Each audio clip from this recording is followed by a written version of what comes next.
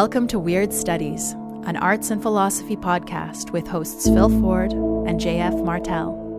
For more episodes or to support the podcast, go to weirdstudies.com.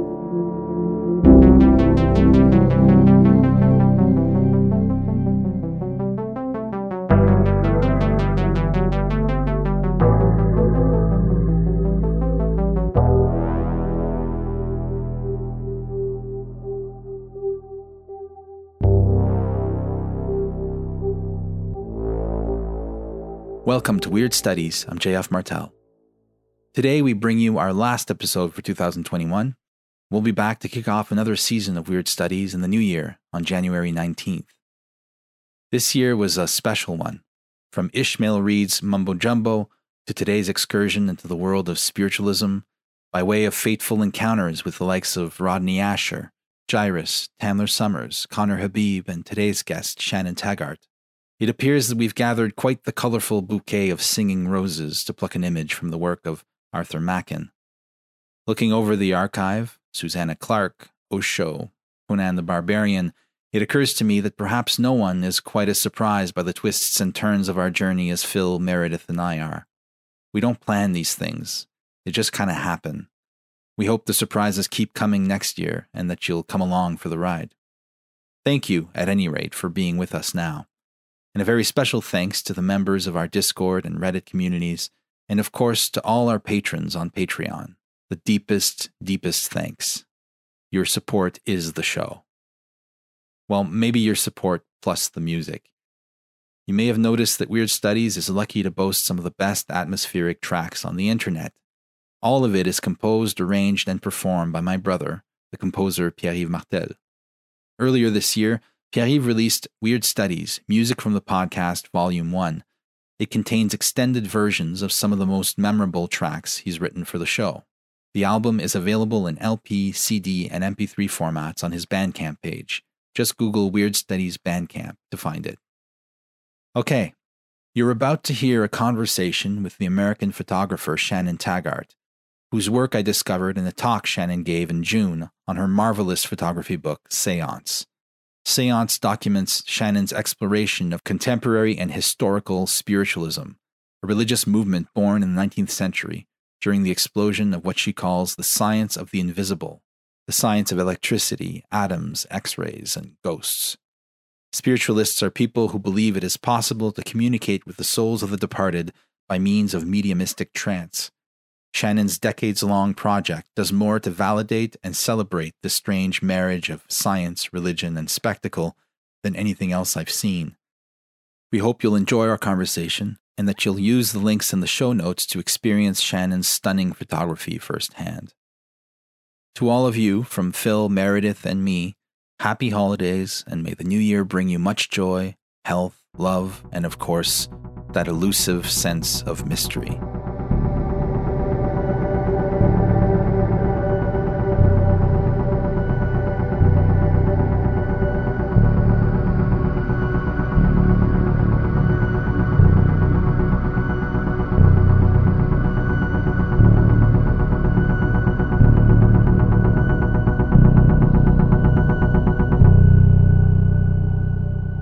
It's interesting because even in the time that JF and I have been doing the show, which is since the beginning of 2018, or for that matter, for the years immediately preceding that, I feel like there has been a fairly major shift in public acceptance, if not of specific supernatural paranormal things, at least a greater tolerance for talking about these things, less of an inclination to automatically shame people for bringing up this kind of stuff. And yesterday, as I was going through your marvelous book, man, what a wonderful book that is. Yeah. Thank you. On multiple levels. And I'm so excited to be talking about it today. Anyway, whatever. I was going through it, and there's a fair bit of emphasis in some of the essays in it on the way that spiritualism is a very woman-centered or woman-defined space. And that's an important part of what it is, a kind of female-friendly spirituality and something that pre-existed contemporary goddess worship and other sort of brands of feminist spirituality. I was wondering if perhaps a certain shift in the way we think about and talk about gender might be one of perhaps any number of factors contributing to this more generally open-minded or at least tolerant attitude towards spiritualism and related matters. Yeah, I think it's because of the age and how we're reassessing histories in general that then a lot of these esoteric influences have been uncovered. And I think that's part of the reason that people are more open to it. Spiritualism actually was one of the major vehicles for women getting the right to vote and for women's suffrage. And in its trickster way, like flipped the script to allow women to speak. And that was initially through this trance speaking where they weren't really speaking as themselves. And so this trick, and then people got used to women speaking. And also then it became a way of commerce and labor for women being a medium where there weren't that many roles for that. So it was a religion of radicals, really, and came from the Quaker abolitionists. The people who really wanted to change society were drawn to it and used this device of spirits to kind of take the power, like to flip the script in a very like trickster tale.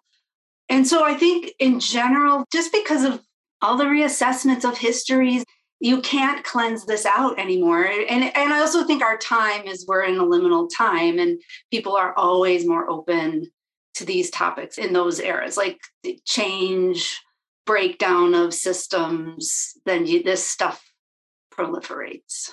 Well, I was reading your introduction to the book, and there's a bunch of lines that really stuck out to me. And one was, uncertainty is an inherent part of spiritualism's nature. And I know you bring this up in the context of talking about the whole problem of fraud in spiritualism and authenticity, but also reflecting how that same kind of problem exists in photography. And we'll get into all that eventually. But do you think that this epistemological humility that would allow for uncertainty to exist in a way of being, in a way of living, do you think that's one of the revolutionary or radical aspects of spiritualism, this kind of postponing of certainty? And you know what I'm trying to get at? I think in spiritualism, they approach everything as like a scientific experiment. I mean, they really use the language of science to deal with their religious experience or their religious endeavor or their search for proof. And in that pursuit, they end up invoking uncertainty. Like the main tenet of spiritualism is to take the imagination seriously. It was also a response to corruption in the church and, you know, that babies would go to hell and this rejection of all the fire and brimstone and that too. So, well, I like what you're saying about how essentially it's empirical.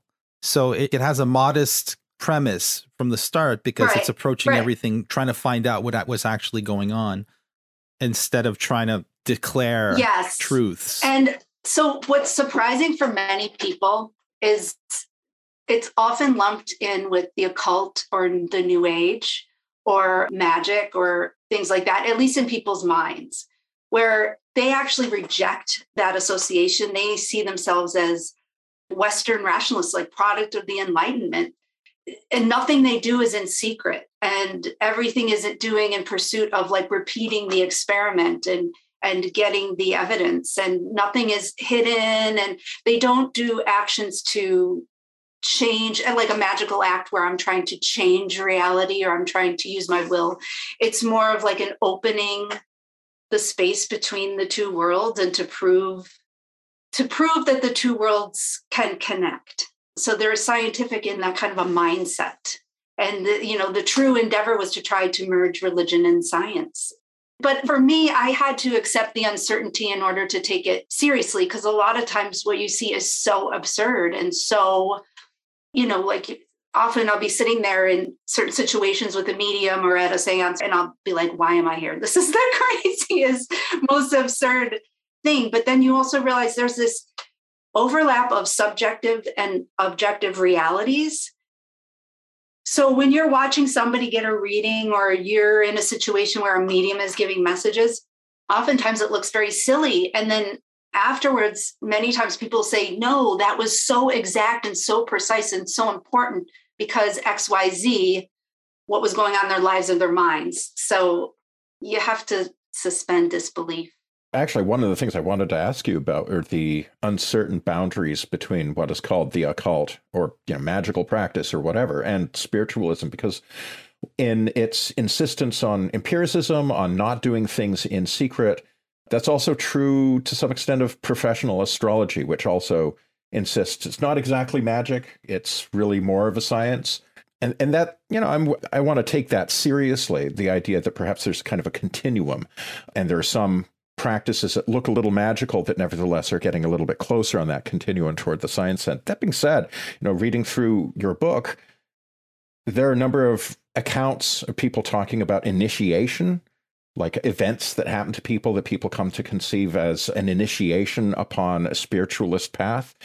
And also the way a lot of signs kind of manifest in people's lives or like indicators, things that point them towards a spiritualist path, that also a lot of these things are quite the same as the kind of things that get people on a magical path, or the way magic people think about initiation or initiatory events that sometimes are formalized, like if you're in the Golden Dawn or something, but sometimes it's just sort of like something that happens to you, like a mystical experience you have on a walk or something like that, being itself a kind of initiation. Actually, that's a great time to ask you about your initiation into spiritual. How did you get interested in this? Well, when I was in high school, my cousin went to Lilydale, which is the world's largest spiritualist community. And I grew up nearby. It's outside of Buffalo in the southern tier of New York State. In Lilydale was a kind of a tent town that turned into a cottage town, and it still is there. And there's mediums who live there, and there's homes there. And in the summer, it kind of operates as like a psychic summer camp where you can go. They have these free message services throughout the day in the town, and they have classes. And so my cousin went and got this message from a medium saying, your grandfather's here and he wants you to know that he choked to death. This is how he really died. And she's like, this woman is so crazy. My grandfather, neither of them choked to death. And she was kind of laughing it off in like this uncomfortable way. And the woman was really intense about it and gave her this message. And my grandfather told her a few things. And so she went home and told her parents. So it's my father's brother and his wife, was trying to laugh it off. And my uncle said, no, that's true. He actually did choke to death in the hospital on food. And that's really how he died. But it was never talked about. And it wasn't, even my own father didn't tell my mother that. So when it all came out and erupted, and I remember it being very dramatic and everybody being very upset. And I was like, how could this woman know that? Like, how could that have happened? I was a teenager, and it was right around the time I found photography also, but it just stuck with me in my head. And then I became like a photojournalist, and I was working in newspapers, and I really wanted to do my own project. And I was really very much drawn to documentary and fine art photography. So in my spare time, I thought, I'll go spend a couple weeks going back and forth to Lilydale and do this, quirky little project about this town. And what I found there absolutely was not what I expected. It was pretty shocking. I didn't expect to find it deeply related to culture and art and science in the way that it was, and also to photography. So that's how I got stuck. So one of the things that you mention is the way that spiritualists define their practice against other practices that might be called occult in terms of the kinds of entities that are being engaged with. And so there's a distinction, for one thing, between ghosts and spirits. Ghosts being understood as a kind of energetic recording, almost like an imprint, like a loop that gets stuck and it keeps playing itself, whereas a spirit is a responsive entity with consciousness and perhaps a will. Also, though, interesting that there's a sort of, it would appear, some reticence about engaging with entities that are not spirits and that are likewise entities, but not spirits. And the definition, as I recall, is that these are entities with a lower vibrational rate or lower vibrations. I was wondering if you could explain that a little bit, because this is unfamiliar to me. Yeah, well, it could be both. So spiritualism, it's loosely organized, but their organizations really define a parameter of what you're actually allowed to do in spiritualism. And they say that they don't do anything for protection, but I could argue that this is one of their protective devices, is to say, we only talk with spirits of dead people. We don't talk to archetypes who have never lived. We don't talk to gods. We don't talk to aliens. We don't talk to lower spirits. We don't chase ghosts. We are looking for communication and intelligence in order to prove that we survived death. So that's in its basic. But it's always been the way where people do spiritualist activities, but then don't define themselves as spiritualists or buck those rules. But so that's why you have a lot of spiritual activity will happen in homes or in private circles where you're allowed to talk to entities, or you're allowed to do, it kind of breaks off. But yeah, the recording thing about ghosts that you mentioned, that would kind of relate to that concept of the Akashic records, that everything that has ever happened or existed throughout time is somehow recorded and we can have access to it. And so if you think about a lot of the classic ghost stories, it'll always be like the same woman in the same dress walking down the same hallway, almost like a videotape playing rather than an interaction. So that's how they're distinguishing those things. And then there's the whole Ouija board about the lower spirits. That is a spiritualist device, a Ouija board, but it's pretty much largely been abandoned by spiritualists, although some, I've seen people use it. And that is to say, because you can pull in lower vibration beings. That's how it's described by some. And that spiritualism is all about intention and raising your vibration to get the highest and the best, and to get the evidence and get the loved ones. And it's all in pursuit of healing. They also have like a form of mesmeric healing, like a laying on of hands, that's very much part of every church event, or, there's a lot of institutions that do that, strictly spiritual healing. So it's rationalist in its method, in its aims, but it's also a religious movement. It takes on a lot of the makings of a religion. It's humanist in a strange way too. It's like, it's not about investigating any old spiritual phenomenon, but it's actually has a very clear aim. It's aimed at a kind of humanist objective of showing that there's life after death and allowing a kind of continuance or a continued dialogue with the dead. Is that an accurate way of portraying the movement? Yeah. Yeah. That's basically its essential project, is strictly that. And so you'll meet people who get into all different types of other practices who also deal with spiritualism. And now, it's not a cultural force, but when it first came about, there were millions of people practicing this and doing seances. And it was actually like a real challenge to the Catholic Church at one point. And it's hard to believe that now. Yeah. And, there's many reasons for that. Like, they failed at proving once and for all that using their methods and scientifically that, there is no death. So in that failure, and then the fraud thing, which is such a fascinating aspect. Right. Yeah, we did a show on skepticism recently where we talked quite a bit about the work of George P. Hansen, his marvelous book, Trickster and the Paranormal, which anybody remotely interested in any of the subjects we cover on this show should run out and buy a copy right away. But also, even before I was familiar with that work, there's an essay by the magician Ramsey Dukes, a.k.a. Lionel Snell, who appeared on our show early on to talk about this essay, The Charlatan and the Magus. And he made a point that I realized reading your book is like, okay, this is actually a pretty familiar phenomenon among spiritualists, the idea of mixed mediumship, the idea that fraud and authenticity are not opposed, but actually in a kind of interdependent relationship. Lionel's talking about the incidents of fraud, or at least, bending the truth. particularly in terms of like stage magic versus occult magic.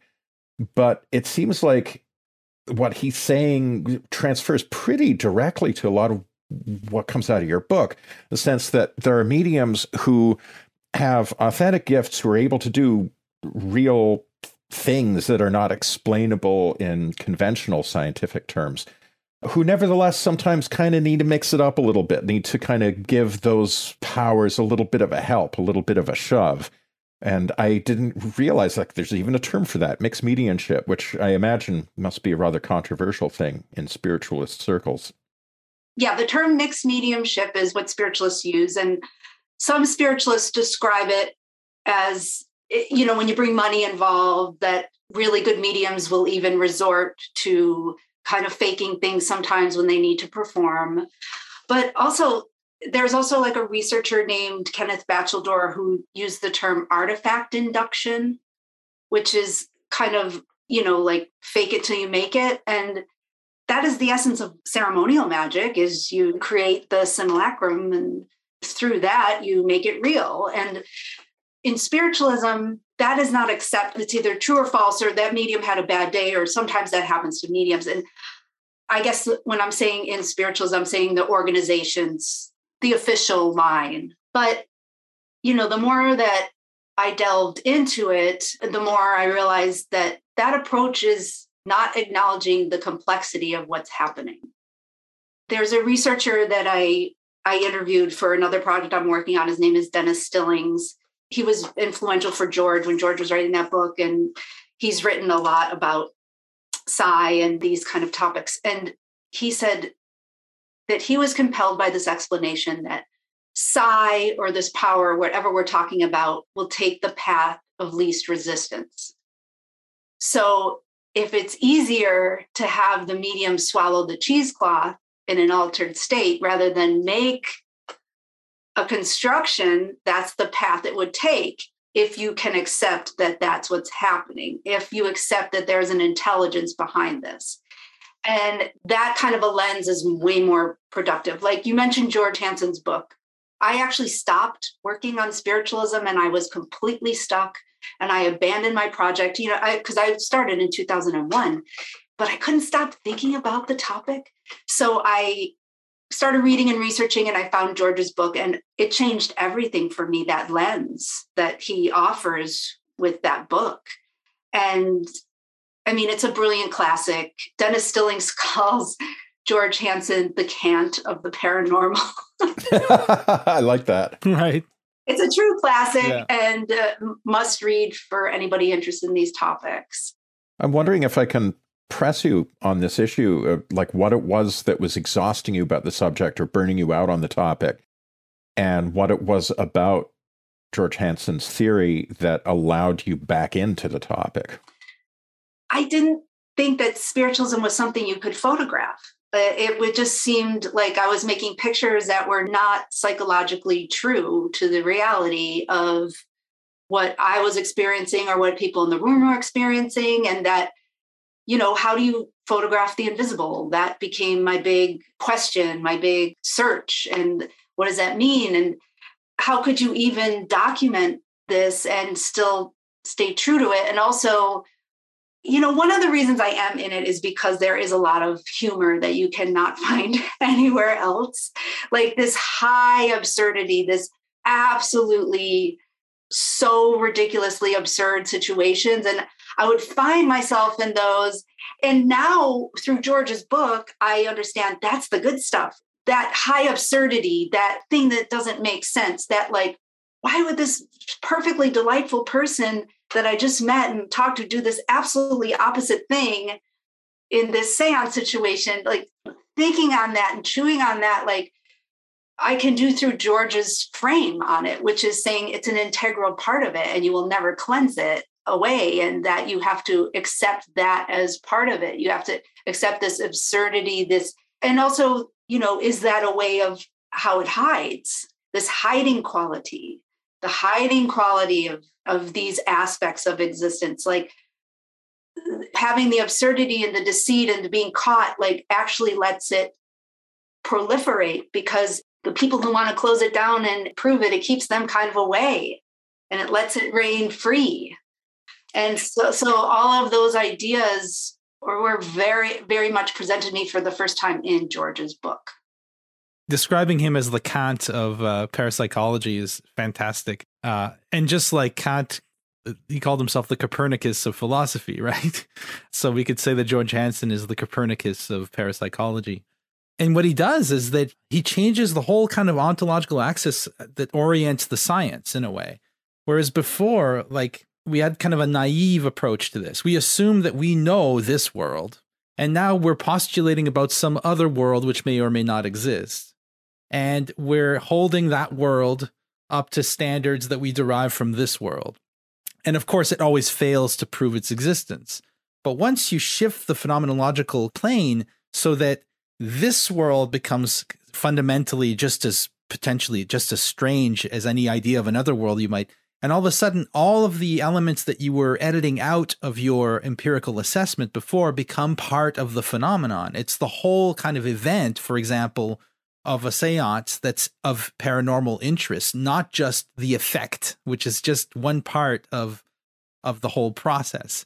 I can see how reading that book would make you realize that you can photograph the invisible, because the invisible is always there in the visible. It's all about the situation and the event. And I mean, some of the most troubling and uncanny images in your book don't necessarily have any like ectoplasm in them.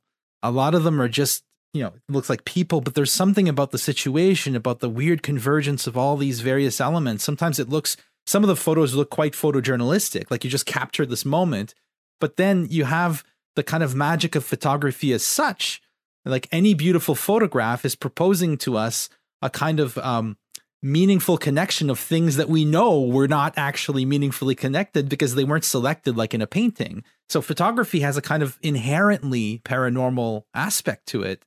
And that's what I love about the book, is that it's completely blurring the line such that there's really no difference at the end, in my mind anyways, between spiritualism and photography. It's like photography was always spiritualistic in a weird sense. That's what photography is. Yes, thank you. I was surprised to find that, and that's where I'm at with it now. I mean, when you think about how strange, truly strange photography is, I think we've lost that. I mean, you're using light and time, and you're capturing it in a black box, and it's frozen there forever. And they change, actually, as time moves on, the meaning in the photographs change, like especially with, the last time you photographed somebody that then died, like that becomes this heavy statement when at the time when you had the photograph, it was not. And just this idea of like how light plays into time. And, it's hard to articulate because I'm not a scientist, I'm an artist. But my son, I have a young son, he's 6 years old, and he's obsessed with black holes. So we've been watching all these black hole videos, and I'm sitting there listening and watching, and I'm like, this sounds like a camera in certain ways. Even like the Event Horizon, where it's like whatever goes into it is like recorded and exists there. And the fact that time behaves differently in this black hole where light cannot, escape. And I don't know where I'm going with it, but like, I think there is something to these like black places where you can't really observe and you can capture. You get bogged down. Anytime I try to talk about time, I immediately just turn into word soup because it's just. Me too. Yeah, it's really par for the course. Yeah, it's really complicated. But like, so I guess I see some of the pictures have long exposures, like this collection of time. And I had a professor that I studied with. She said to me, because a lot of people say, "Oh, that's just a blurry picture. It's just a long exposure." But then she said to me, well, when we photograph runners, we're photographing them at like a fraction of time that's completely abstracted from their movement. So that's a way to think about it. But then I started to really think about it. Well, what is a long exposure? What is a collection of time? What does it do? Like, what are you doing? I see it more of like a concentration of time. And it's also weird because a long exposure, if you really think about it, it's sort of mixing like almost like an automatic drawing and a film element. So I started to see it like that. And then seeing the synchronicities that happen with it, like started to really trip me out, like in an exciting way, but also spooky, in a spooky way, really. Yeah, because there's all these wonderful photos in the book where they're blurred, like the face of the medium is blurred, presumably because the medium is moving a little too fast for your exposure and the light levels in the room and all that. But it creates a meaningful image. So the accident of the blur is actually an integral part of that moment. Like you're capturing something which, if you'd use the proper exposure to get like a pristine, clear image, you would have had less of the reality than if you include the blur. So it's funny because one of my favorite philosophers, Gilles Deleuze, he had a problem with photography. I completely disagree with him on photography. He thought that it trapped us in representation. So we're just stuck representing this world and it can't actually create something new. But that whole critique of photography starts to fall apart when you start thinking it in the terms that you're giving us, which is that you're capturing not the kind of fake slice of time, a little representative image, but rather an event, a moment that's captured in the photo. And that might require long exposure. And that the artifacts that result from, let's say, an improper quote unquote exposure, those artifacts become part of what you're actually recording and capturing and creating. So you're creating something new out of the moment. Like the photograph is not just documenting the moment, but it's also kind of contributing to the moment. Like when you take a picture of a person who then passes away and you look at that photo, there was something in that moment. That was the last moment that person was photographed. So that was a fact even then. It's just that nobody knew it. And the photo reveals it, through its own self-making. It creates a magic of that moment, which no one at that time could have been aware of, but is nevertheless a part of what makes that moment so special. It's really hard to articulate this stuff, I agree, but... Yeah, I mean, the first photographer that I ever discovered was Diane Arbus. I really felt she was taking me into her mind. She was showing me something that I would never see with my eyes, but it would be right there in my face if I was standing next to her. And that's what the great photographers do. And I mean, even as like a press shooter, we're all using like the same cameras, mostly with the same lenses a lot when you're on these shoots. And there'll be people there. You're like, God, how did he get that shot? It's so different from yours. And so then it goes back to this observation in a black box being caught idea. Like, what are you actually really doing? Your consciousness is, as a photographer, is playing in. It's always been a mystery to me how there is a kind of a value added. I mean, the low-hanging fruit objection to photography is to say that there's no artistic activity going on. Like a painter has to learn how to paint, has how to manipulate brushstrokes in such ways to create certain visual effects, just as a composer has to learn how to put notes together to make melodies and harmonies and so on. But the argument goes, a photographer doesn't have to do anything except press a button and point a camera. And yet, in my own life, this has been proved wrong again and again. My dad was an amateur photographer, and he never really talked that much. It's funny because he was like a philosophy professor, so he was hyper-verbal and hyper-intellectual, but he never really talked about what it was that he got from photography or why he loved it so much as an art form. But in what he did rather than what he said, I always had the sense that it was in framing the world for a photograph that there was a fundamental creative act, not merely a passive recording act. And that creative act was something, for one thing, deeply satisfying to him. But I feel like for him, it transformed the world. Like the world becomes a little bit different in the viewfinder of the camera. Almost like that's a kind of a magic that you're doing as a photographer upon the world. Yeah, the frame. When you put a framer on something, it changes the things within it. But it also draws out things that were there, but you couldn't have seen if you hadn't framed them, right? Right. Yeah, Arbus said, her photographs are always better or worse than she ever thought. And as a photographer, that like it's the automatic process is what you're kind of doing, this unconscious act. it's all about the automatic process. And like a lot of spiritualism is this reverence for the automatic process. So that's like another connection that I see. Yeah. And something in us that is not just intellectual, something that's coming from other levels of consciousness, kind of expressing itself. And I guess you could say this, all art does that to a certain extent, but in photography, because it's like art tuned to one precise moment, it's like, where do you place yourself and when do you take the photo? Of course, there's a lot more to photography than that. There's light and there's all kinds of stuff and lenses and focal lengths and all that.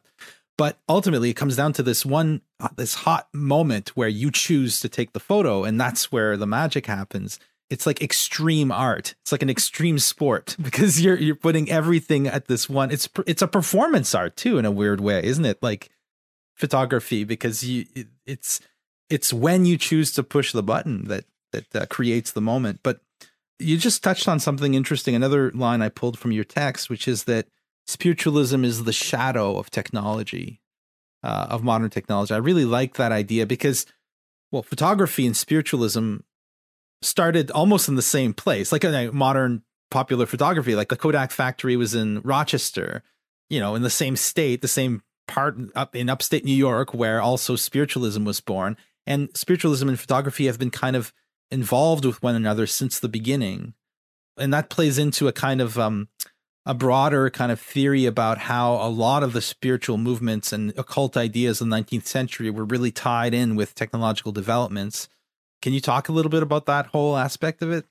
At the time when spiritualism came about, the science of the invisible was being realized, right? So you have germ theory, you have radiation, electricity being harnessed, the X-ray, like that was a bit later. But so this idea that invisible forces were indeed around us and that we could now prove them and capture them, their pursuit of the spirit world in that context made a lot more sense, and that maybe we would prove all of this with photography. And so when I learned photography, I went to college for photography in the 90s.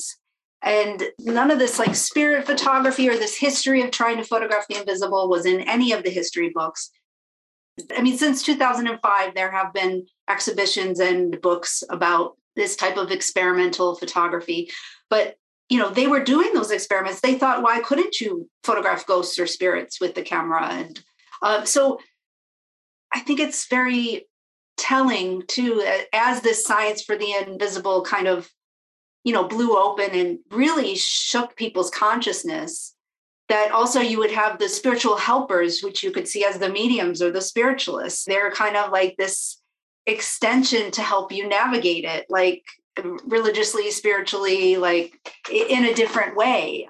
You would expect with everything becoming so rational and so scientific, you could cleanse that stuff out. But then no, this whole new movement just explodes right in front of you.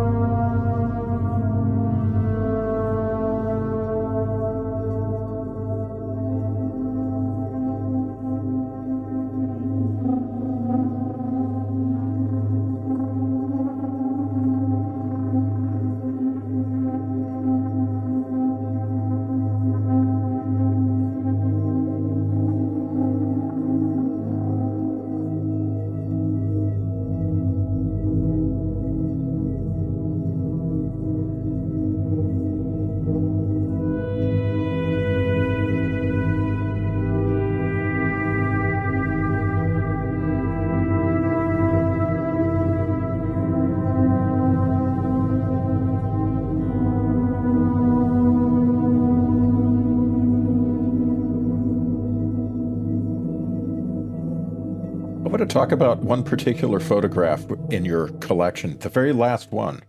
Oh, yeah. Or at least I think it's the last one. The one where Gordon Garforth, a medium, is displaying ectoplasmic masks. And the last photo of that series, a clean-shaven man, appears to have a kind of a thick mustache. And you didn't care for that photo at first because you thought it kind of looked like a little bit like a Hitler mustache, and who wants that? But then he liked it, and he was like, oh yeah, this is my great-grandfather. Could maybe talk a little bit about that incident? Because it just struck me as being like, your jaw must have been on the floor when that happened. Yeah, and it played out over time too. So I had photographed this medium many times. I had some of my strangest experience with a medium named Gordon Garforth.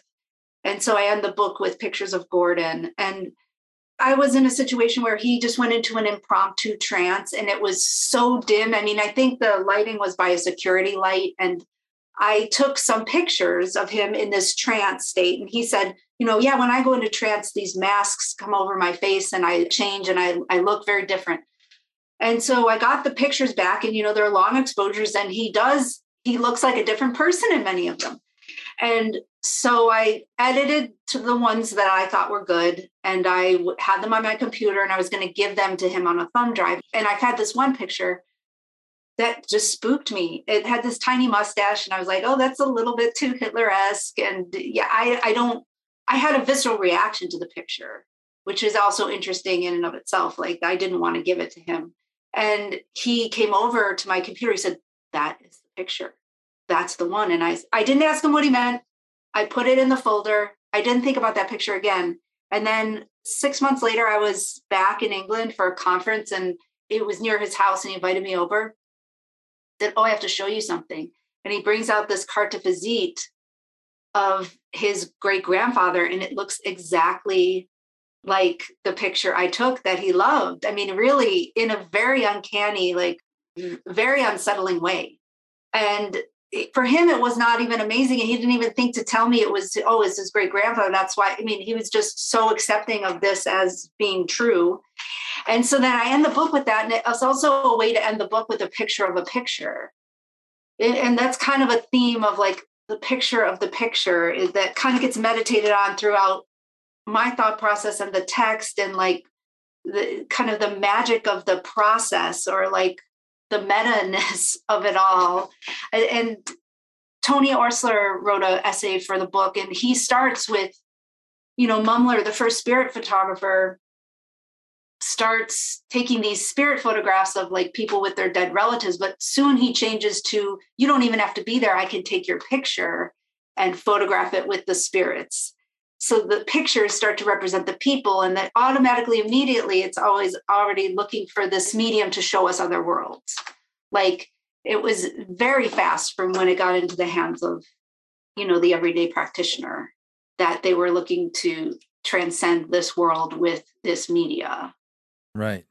And to this day, I mean, the internet is filled with like pictures of orbs, or I took a photo and didn't notice this UFO in it. And we kind of laughed that off, but it's weird when it happens to you. It happened to me. I did a ghost tour of New Orleans when I was in my early 20s. And I was taking photos with my cheap camera. This was in like 2002 or 3. So I had some crappy digital camera, and I was taking photos in really dark conditions of these buildings and stuff. And there's this one old building, and there's this face in the window. I mean, I could have put that on YouTube, and people would have said, oh, blah, blah, blah. They would have. But when it happens to you, it's really weird to see this strange ghostly face looking at the camera where there was no face when you took the picture. So photography retains this strangeness. It's not just that it was novel at the time, people didn't know. That's what we tell ourselves. But photography keeps generating these effects. And what you do in this book is you yourself show us these effects in action. Like one of my favorite photos is the one where the medium's hand is enlarged. And I remember you because I attended a talk that you gave during the summer. And I remember you telling the story. Maybe you should tell the story, because that's a really kind of hair-raising episode that happened in your research. So I'll let you kind of tell the story. Yeah. Yeah, that was with Gordon. When I first met him, he was like, oh, when I go into trance, the spirits will change the shape of my hands and my face. And this idea of elongation or the body morphing, and, that's in the Catholic saints too, like elongating or changing shape. In spiritualism, it's called transfiguration a lot. And they use this, some say ectoplasm is what the ectoplasmic energy is what makes it possible. But he tells me I'm going to see all this stuff. And I don't really think I'll see anything, because a lot of times you'll meet mediums and they'll say, oh, I do this X, Y, and Z. And then you don't have that experience. But he invited me to bring my camera. We went into this situation where he's sitting under red lights. He goes into a trance, and his wife said, okay, now the spirits will manipulate his hands. And so in his trance, he just holds his hand in front of his body and moves it slowly in front of it. And what I see as it moves is this normal hand skip into this gigantic hand, like right in front of my eyes. And it did not look like a glove. It did not look like a prop. It looked like a hand turned into a gigantic hand. And I screamed out, which is like, you're really not supposed to do that in a seance, because it's like you can bring the medium out of trance. And I couldn't help myself. It was that shocking. It was disturbing. And everybody else in the room started then making noise too and screaming out. And I was thinking, okay, did they see the hand too? Or are they just screaming because I saw this hand? And then he pulled it back and it was gone. And so I was thinking, okay, so that was a hypnotic suggestion. I'm under these red lights. I manifested that with my mind's eye because I was led to believe it. And so when I see my pictures, it's not going to be on there. And then when I got my picture back, it was this absolutely grotesque giant hand. And it looked different from my experience of it, but still as gigantic. It actually looked scarier, more grotesque in the picture. And, I've showed it to people and they'll say, oh, like the historian at Lilydale, oh, Shannon, that's a glove. And I'm like, I was right in front of the man. It was not a glove. I was like, it wasn't that dark, honestly, even though it was red light. I was 6 feet away from him. It was not, he had a short sleeve t-shirt on. It looked like flash jump it looked like a special effect. And so other people say, oh, it's some kind of like a visual play with the lights, and the way the light was, it just like made it look like it. I honestly do not know what happened, and I've seen him do it other times since, and I've seen it again, but never in this way, this pronounced way. And sometimes I've seen, he's done it and it's like, oh, did it happen? I don't, so that speaks to too, like, I've talked to George about some magicians who will say, they'll do a trick and they do it over and over again. And then for whatever reason, someday it just works a whole lot better than it ever did. And there's no rhyme or reason to why it does. But I love that, like, you have to interpret that image, and that it's inviting an interpretation, and it's inviting, like, there's no answer. I don't know. Your book demands an interpretation at the same time as it affirms the unknowable. It's like, you must interpret, you will never interpret in any conclusive way. And that's what's so great about this book. It's what makes it such a masterpiece. And this seems to me to be the problem with that rather Philistine understanding of photography as the mere reproduction of reality, and therefore how could it be an art? All you're doing is reproducing what's there. What this last exchange kind of indicates is that in photography, as in like existence itself, and this is an aspect of life in the spiritual or spiritualist domain, but it's also an aspect of reality at its most mundane. It's an aspect of photography. There's always more in the frame than you thought there was. Like something JF said earlier in the conversation, you take a picture and you are making a harmony of different elements that you didn't choose the way a painter would choose them, right? There are things that to some extent are accidentally arranged in the frame. And yet in framing them, there are things emerging from that collection, from that correspondence of things that exceed your planning, exceed your ability to perceive them, even like JF, your story about taking this photo and then when you see it later, there's a face in a window. One of my favorite images is right at the beginning of the photos section of this book. over on page 55 of spiritualists waiting, it would seem, in the wings of some auditorium or in a kind of a green room, looking out at what seems to be a stage, waiting to go out and deliver some kind of presentation. I love this photograph. There's nothing eldritch or spooky going on in this photograph. It could just as easily be, a piano trio waiting to take the stage. But the mood of expectancy, these figures leaning in towards the doorway, the peculiar quality of light that's cast across the oriental rug on the floor, the piano sort of shoved into a corner with its white and black keys shining out like a Cheshire cat smile from the dimness, the umbrella hanging incongruously on the wall, all of these elements. I love the umbrella. The umbrella makes it, yeah. But I bet nobody carefully positioned the umbrella there. And who knows, maybe you didn't even notice it was really there until... I didn't even see the umbrella when I took it. And that's what, it's so important to the picture working. Little nod to surrealism there and Le Trianon. I mean, I'm just looking at this photo now, and it's my go-to example whenever I'm trying to argue that art necessarily and by its nature restores us to a kind of immediate consciousness of the absolute mystery of existence. My example is always a photograph of a door. I always say that. Imagine a photograph of a door. Well, imagine that in the real world, the door was leading to the washrooms at the back of some cafe or something. But once you frame that door out of its original kind of worldly context, you've just made it a kind of door, like a door. And all of a sudden, all of the archetypal aspects of doorness come out at you. Where does this door lead? What is it? It's an opening onto something else. And in this photo, which Phil just described, you have these people looking through a door with this expectancy, this kind of urgent expectancy. One of, the man seems to be leaning quite fast so that he's slightly blurred. And the strangeness, it's like this photo kind of summarizes spiritualism. This expectant looking into another world through a door into this other place. And of course, it was I don't know what the story, I didn't read the text for this photo, but I'm sure that there was quite a mundane explanation for what it was. But once captured, we're showing that it doesn't matter if in everybody's mind, it's once they step through the door and do the session that the magic will happen. The magic was already happening there. It's just that it wasn't apparent. It was already there. It's just a beautiful photo. It's powerful as hell too. Thank you. Yeah. I love, that was one of my earliest pictures that I made that I was happy with, and trying to just racking my brain.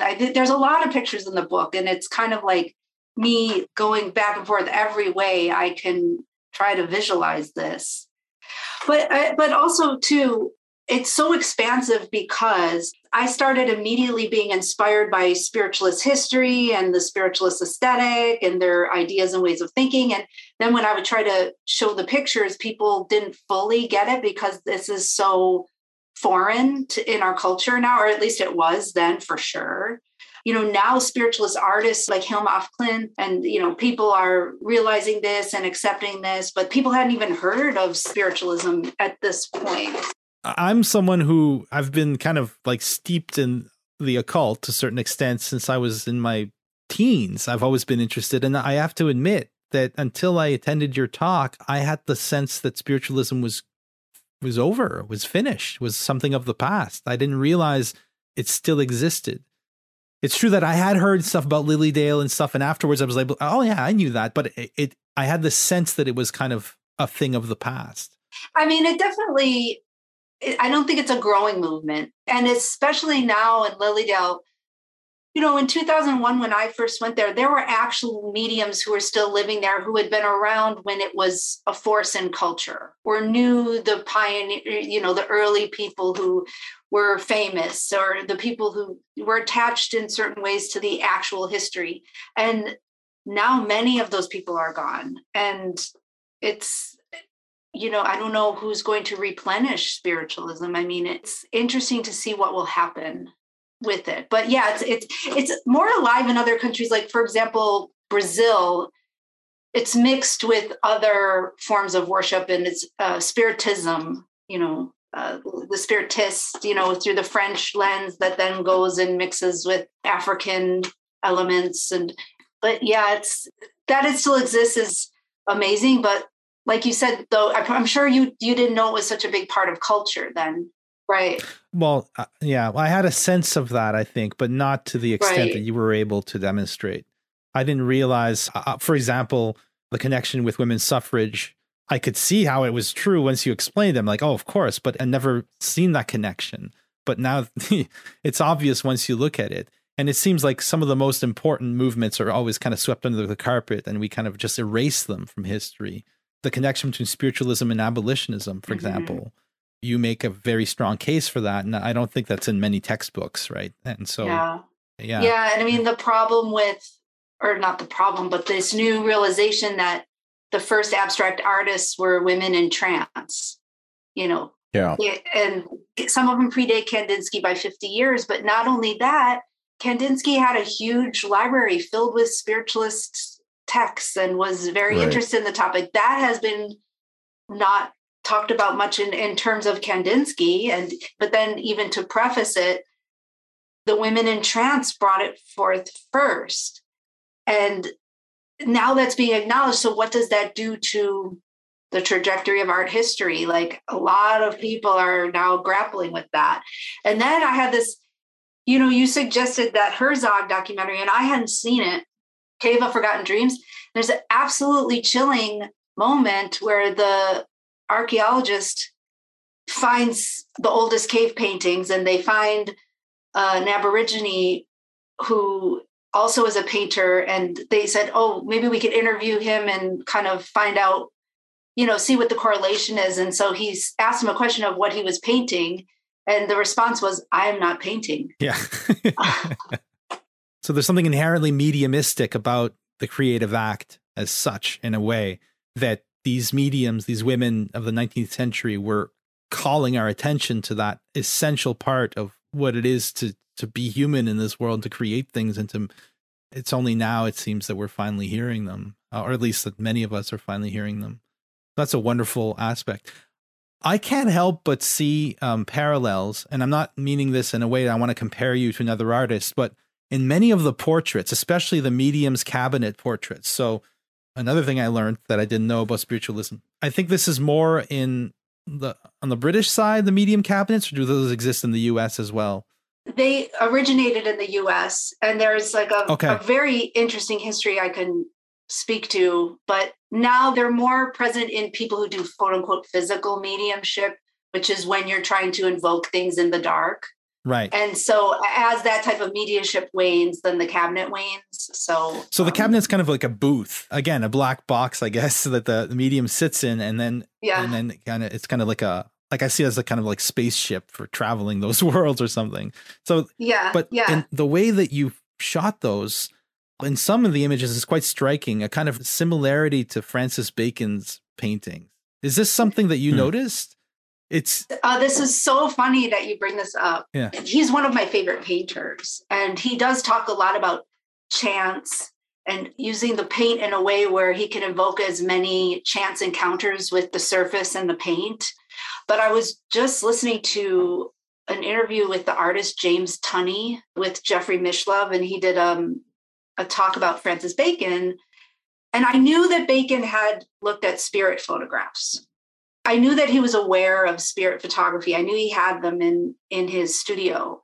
But Tunney, in his research, says that Studies for Crucifixion, his breakthrough, according to Tunney, that was very directly inspired by Schreck-Notzing's images of a woman named Eva C. in a cabinet with these manifestations coming out, that he got interested in Schreck-Notzing because Schreck-Notzing was also a sexologist, and then became really inspired by the parapsychology material.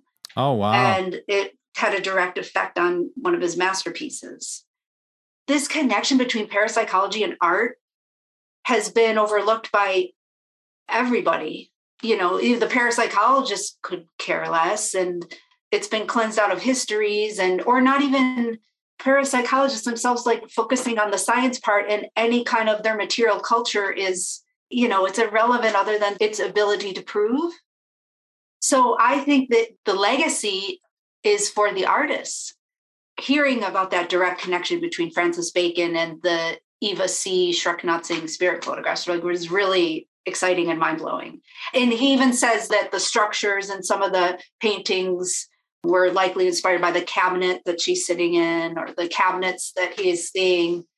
Yeah, because I mean, some of them, they look like Bacon paintings. So you have the cabinet, the frame within a frame thing, and then the subject, the medium, looks like there's a strong quality of agony that I sense in a lot of the photos. Like these people look like they're being torn to pieces in a way by these forces. And that's accentuated by the blur because of the exposure rate. So you're getting this kind of blurred face, and it just looks so Bacon-esque, but it's like this was happening, like this, you went and captured this reality. I'm not surprised, but I am surprised to hear you say that, because now I was looking at Francis Bacon's paintings last night after looking at your book, and I'm like, my God, was he aware of this? Did he go to seances? Was he a spiritualist himself? And I know that he wasn't, but it's amazing to know that he was inspired by those images. And it goes to show how deeply that phenomenon and the photography in the early days and affected and really had a huge influence on art that we're not cognizant of until now. It's crazy. Once again, we find ourselves up against a limited idea of art, like a narrow idea of art that is challenged by occult or paranormal or supernatural phenomena. Why is it that mainstream art history has been so slow to recognize, for example, the debt of someone like Kandinsky to like the thought forms of Annie Besant from that book, Thought Forms? Why are we slow to recognize the influence of, spiritual, occult, etc. technologies on art? And one thing is that we, in the professional talking about art business, tend to rely, after all these years where we're nominally hip and postmodern, we still are kind of bought in on a relatively naive idea of psychological functioning, where an artist will intend something and then write or paint or compose out an embodiment of their intention, that there is some kind of intention at large. And what I was saying before about how photography always seems to exceed the bounds of the intention of the photographer, or the photographer's always capturing things that go beyond just a flat recording of reality. I feel like that's something that art generally does, that there's always this sort of way that artists are creating things where, just as the person in your anecdote, Shannon, was saying, well, my hand isn't painting, the spirit is painting. I'm not painting, the spirit is. Musicians say this kind of stuff all the time. I'm not playing, the music is playing through me. Anybody who's ever gotten into any kind of flow state playing music knows that feeling.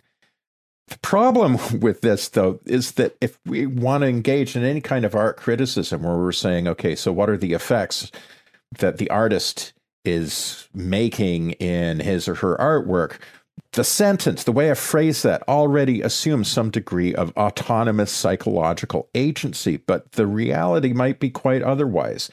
Artists might always be in the position of materializing things far in excess of what they know or intend. But when we're faced with a very concentrated version of that, automatic writing or whatever, artworks created under conditions of trance or spirit possession, it simply raises that problem to a higher pitch. What is the intention that we can attribute to the artistic agency? It turns out to be actually kind of tricky. Yeah. Spiritualism brings about all sorts of questions of authorship. I mean, it kind of intensifies this question of authorship. And I'm just thinking of Michael Jackson, for example, when he would say, I hate taking credit for the songs because I didn't really write them. They were just there for me. And he even, testifies this under oath once in a deposition. I didn't write the song. It was given to me. And because he had to talk about his process, and the idea of the muse, or how genius used to mean not that I am a genius. It used to mean you have a voice in your head that's giving you inspiration. And that's what genius is like. Yeah. A daimon. The daimon, the daimonic reality, which then becomes demonic in the Christian lens. And that excess of meaning isn't just a matter for the artist, it's also a matter for the audience, for the viewer. Something that is so interesting to me about your photographs, by photographing in low light conditions and having necessarily slow shutter speeds so that any movement is going to be captured as a blur. Number one, you're opening up kind of the aperture of time. So what's a moment, an instant, is no longer just like a razor blade slice through time. It's kind of broader and vaguer. A photograph crystallizes a moment of indefinite duration, which is represented in the blur of action, of a long exposure. But something that I thought was maybe implicit in what you were saying before, talking about the transformation in your photographic practice after you read George Hansen's work, having been frustrated at the inability to photograph the invisible, beginning to approach the invisible or the spiritual, the manifestation of the other world, as not something necessarily that would be caught in a crisp documentary type image, but something perhaps emergent from synchronicities around the photograph. So like that last photograph in your book that we were talking about before with Gordon Garforth and the appearance of a mustache. Somebody could look at that photograph and say, well, it wasn't a mustache. It's just some kind of artifacting, a kind of a blur as a result of the low light conditions and slow exposure time, etc. But even if that were true, that doesn't at all explain the symbolic resonance between that dark patch on the photograph and the appearance it gives to the medium. It doesn't explain the connection between that and the photograph of the medium's great-grandfather. In the destabilizing of the image from like a temporal instant and becomes kind of blurry, it becomes a little bit like a black mirror or a scrying stone that a magician is going to stare into. And in the indefiniteness of the image, you start seeing things that are meaningful and that lead you to whatever is the next thing. Photography, the way you practice it, becomes something that exceeds not only perhaps your own intentions, but also any intention that the viewer might have. The viewer, too, can look at these photographs as if they were scrying stones to find significance. And significance is not something that shows up in a piece of litmus paper. It's not something that we can send out to the lab and they'll put it in a centrifuge and we get a report back. Meaning, what's the test of meaning? I don't know. Because like for meaning to exist, a person has to be there finding the meaning. The meaning is emergent in the viewer's relationship to the photograph, and that exceeds any kind of, narrow documentary intention. Yeah, the scrying point is really important, because the mirror image has always been seen as the spirit world. So what are you doing when you make a photograph? You are taking a mirror image, like you are looking into the representation of reality to see the other world, the scrying. And a lot of the techniques that spiritualists use, even though they say they don't do magic, they work with technology a lot. It's very similar to scrying. They use computer screens, they use digital cameras, they use computer printers. I've seen anything is scryable for them. It's an enchanted world, and it's domestically enchanted often, which, why you see a lot of the objects that are apported or that are magical. It's like handkerchiefs or spoons, or, they use a table to do the tipping. It's like very much about the enchanted domesticity. But the scrying thing, I think about photography and in relation to scrying a lot. In a sense, every great photograph is a kind of tarot card, in that it has all these disparate elements that converge in this strange, inscrutable meaning that calls for an immediate subjective interpretation on the part of whoever happens to be confronted with it. It asks for a reaction and for an interpretation. I'm still staring at that photo with the woman and the man looking through the door. I just noticed there's another door in the back there, and it's slightly open. It's almost you're expecting a kind of spirit to creep out of that other door.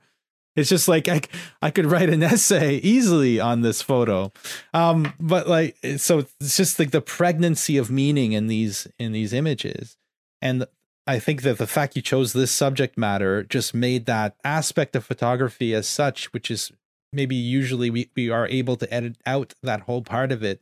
It's hard to hide from the magic of photography in a book that's about that exact thing, that's about spirit photography, that's about photographing the invisible. And so I really commend you for having created this book. It's by far my favorite photography book ever. And thank you.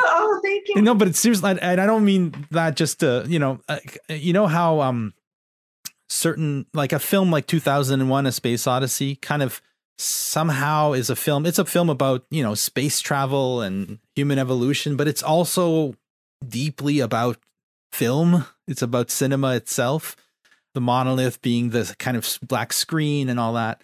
Or like Hamlet, you take a much earlier example, is not just a play about a Danish prince and all that, but it's also a kind of play about theater itself. It finds that elusive medium specificity that's inherent in the medium it's using, to use Clement Greenberg's term. I think that this book really captures the message of the medium of photography itself. And it's kind of the 2001 of photography, of photography books. Every time I look at this book, I learn something and I discover something, not just about spiritualism or about your style, but also about myself, weirdly, or about Francis Bacon. Yeah, I don't want to end without talking a little bit about Kai Mügge. Is that how you pronounce his name? Yeah, Kai Mügge. He's German. Yeah. And the whole ectoplasm part, because I know that was really important for you. You were like on a quest to see ectoplasm. So can we talk a little bit about that maybe? And that could be our last segment. Yeah. So since the beginning of this project, I became obsessed with the topic of ectoplasm, seeing this in these vintage images, these gauzy streams and so ridiculous looking, but also oddly beautiful and spooky and scary and like gross and just so transgressive. And I wanted to know what that was supposed to mean. And so ectoplasm is, for spiritualists, it's this binding of this physical proof that you can merge the realms of life and death. And it's this oozy substance that's actually very photographic, light sensitive and sticky and pliant and develops in the dark. And so, in Lilydale, there was no ectoplasm going on, right? And a lot of these spiritualist camps and churches have banned dark room ectoplasmic seances because there's a lot of fraud that's very well documented that was discovered. But all the spiritualists I talked to believed in the reality of ectoplasm. They believed that ectoplasm did happen and that it's possible. So I said, I got to find where it is. There's got to be somewhere in the world people doing these seances. And it took me to England and then ultimately to Europe. And actually Kai Mügge, so he's a German medium who does ectoplasmic seances, but he didn't emerge until 2008. He's in his early 50s. And so in 2008, he started this ectoplasmic circle and started publishing pictures of his ectoplasm online. And so he and I were in touch for a long time. And finally in 2013, I was able to photograph Kai. And I didn't know what I was going to see because I'd never seen, some up to that point, people would say, you're going to see ectoplasm. And what they were talking about would maybe be, you'd sit in a dark room and what you'd see would be ectoplasmic, but it wasn't an objective, performative experience of ectoplasm like in the pictures. So I brought my camera to his seance. The lights go off. He goes into trance. We're in the dark for a long time. And then he says, the spirits say they're going to show the ectoplasm and the lights go on. It was like a total dream theater. Like I was in an Eva C. Schreck-Notzing photograph. It had just come to life in front of my eyes.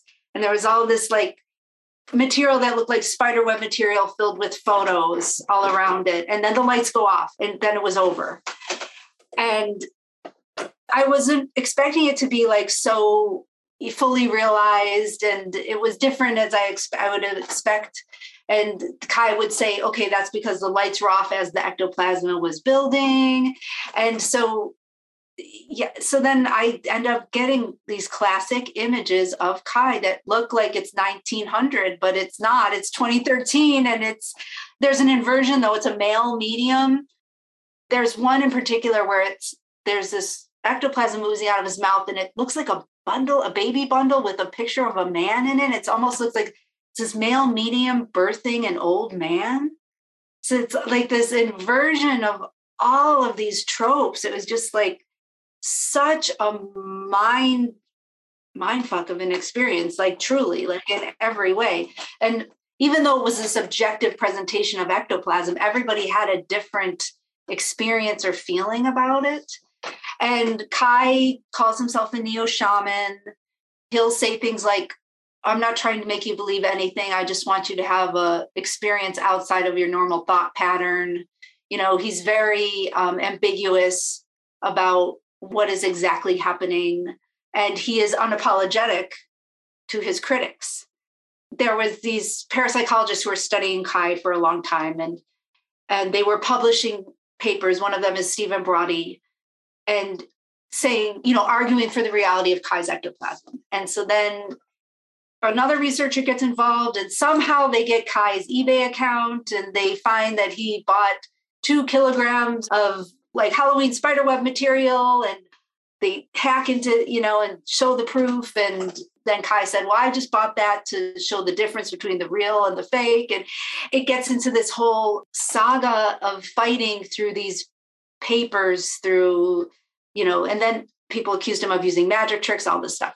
I thought, what is Kai going to do now? Like, is it over? You know, people have accused him of fraud, but he comes back bigger and better than ever and starts like showing these full materializations of spirits. And this was something that was popular in the 1870s of spiritualism. And even in the 1870s, it was like so controversial that one of the pioneers of spiritualism left spiritualism. Andrew Jackson Davis was like, I'm out. Once you like these manifestations, I don't want anything to do with these full materializations of bodies. So it was just a huge scandal and a huge shock that in the year, you know, when I photographed him in that type of a situation was 2018. So in 2018, that is this medium saying he can fully materialize full-bodied spirits. And I was like, I have to go and see it. So I contacted him, and he said, well, you can come, but I can't guarantee that there's going to be a materialization. And I only do this in Switzerland or Germany.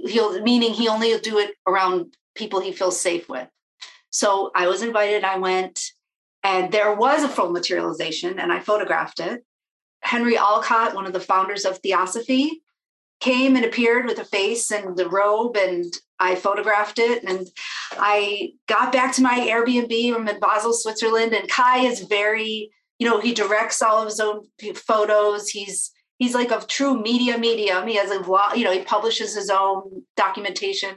He said, as soon as you get back, send me the pictures. And I said, okay. So I get a picture, send it. And he 5 minutes later writes back, oh, Shannon, this is awful. It is a mediumistic preterm birth. It's a miscarriage of a materialization. And you can never show this photo. This is not how Alcott wanted to appear. Like, no, they can never be seen. And I was like, oh my gosh, I came all the way to Switzerland. I saw a manifestation. I photographed it, and now I can't use it. And I was willing. I said, okay, that, you know, I'm not going to use it if you don't want. And so then 3 weeks later, Kai has a photographer he works with a lot named Marcus Kepler. And he was sitting, and Marcus Kepler had the camera, and they actually documented the proper birth of Alcott. And so Marcus scooped me with the photo, and he got the good photo. And this was posted on Facebook and on the blogs. And then Kai said, well, now you can use the photos because people know he had to come back fully formed. So your bad photo of the malformed spirit is okay. Wow. Your photo is way better. Sorry. I'm just going to say right now, because it's just sort of like, yeah, what he wanted clearly was a less ambiguous photo, but it's the ambiguity that makes it a magical image.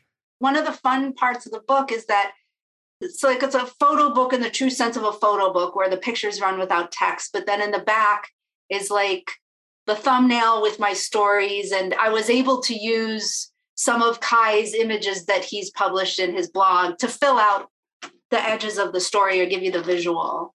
he's a fascinating figure, Kai, and he is loved and hated within spiritualism. And he really makes like the proper spiritualists very angry. And some have even told me, you're not allowed to sit at our sitting because you photographed Kai. Like he's that controversial in spiritualism. And so I'm curious to see how he progresses.